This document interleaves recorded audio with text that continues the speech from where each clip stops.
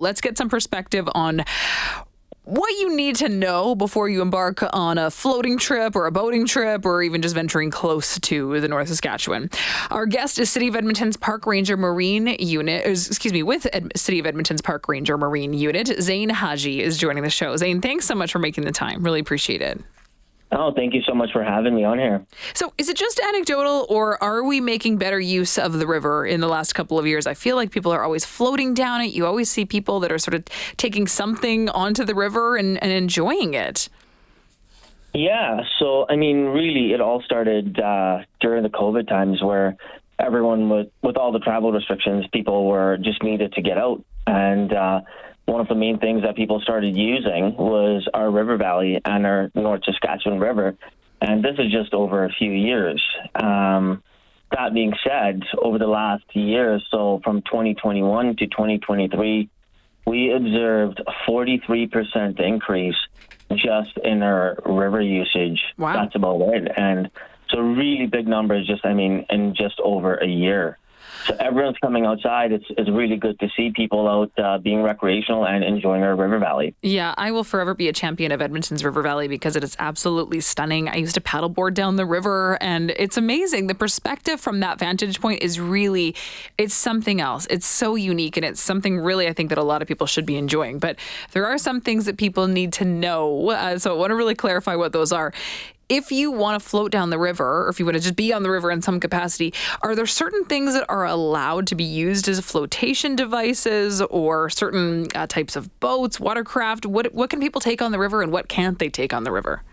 Yeah, so really, people just have to remember that if it floats, it's a boat. Okay. Yeah, and really, if you think about it, because we see a lot of citizens out there on canoes or kayaks, which is normal. But then we also see people on floating islands. So you'll randomly see a penguin or a flamingo floating down the North Saskatchewan River.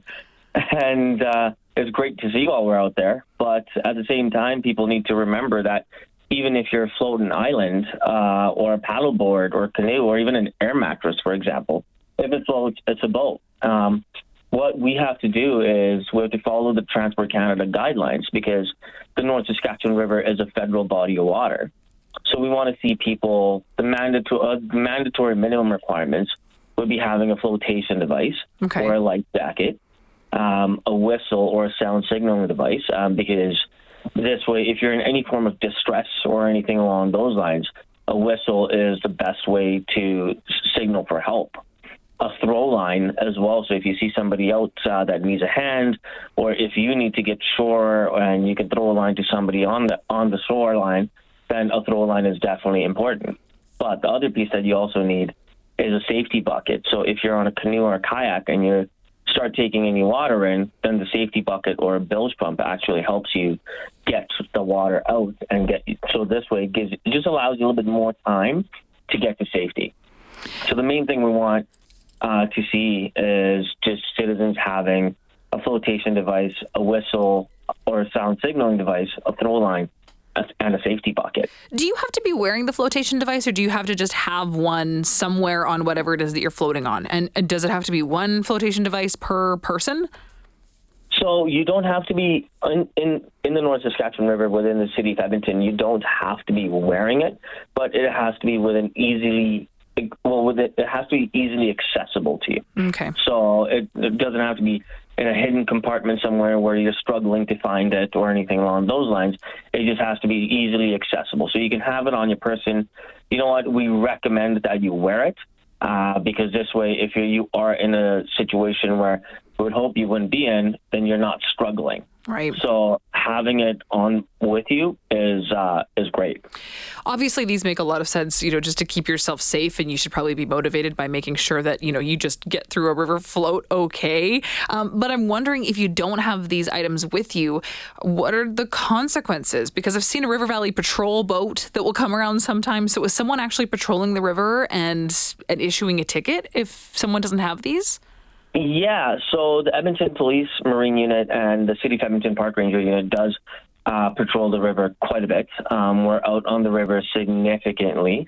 We try getting out almost every day of the week if we can, or every couple days of the week that we can. So that being said, we understand that a lot of people are just simply unaware or uneducated about the rules and regulations that go behind it. We understand that. However, we've taken an education over enforcement approach right now because we want to be able to educate the public about river safety. We want to be able to educate the public about having a life jacket and about any safety gear before we go and charge people. However, in the scenario that we do have to charge somebody, this is a federal level charge. And the charges are pretty hefty. So the bare minimum that you need for a life jacket is about a $250 fine, and it's a federal level ticket. Okay, and for not follow the rules. Yeah, exactly. So we don't want to, issue any tickets to anyone. We would want to have to educate people as best as we can. But in the scenario that we have to conduct enforcement, yes, we do.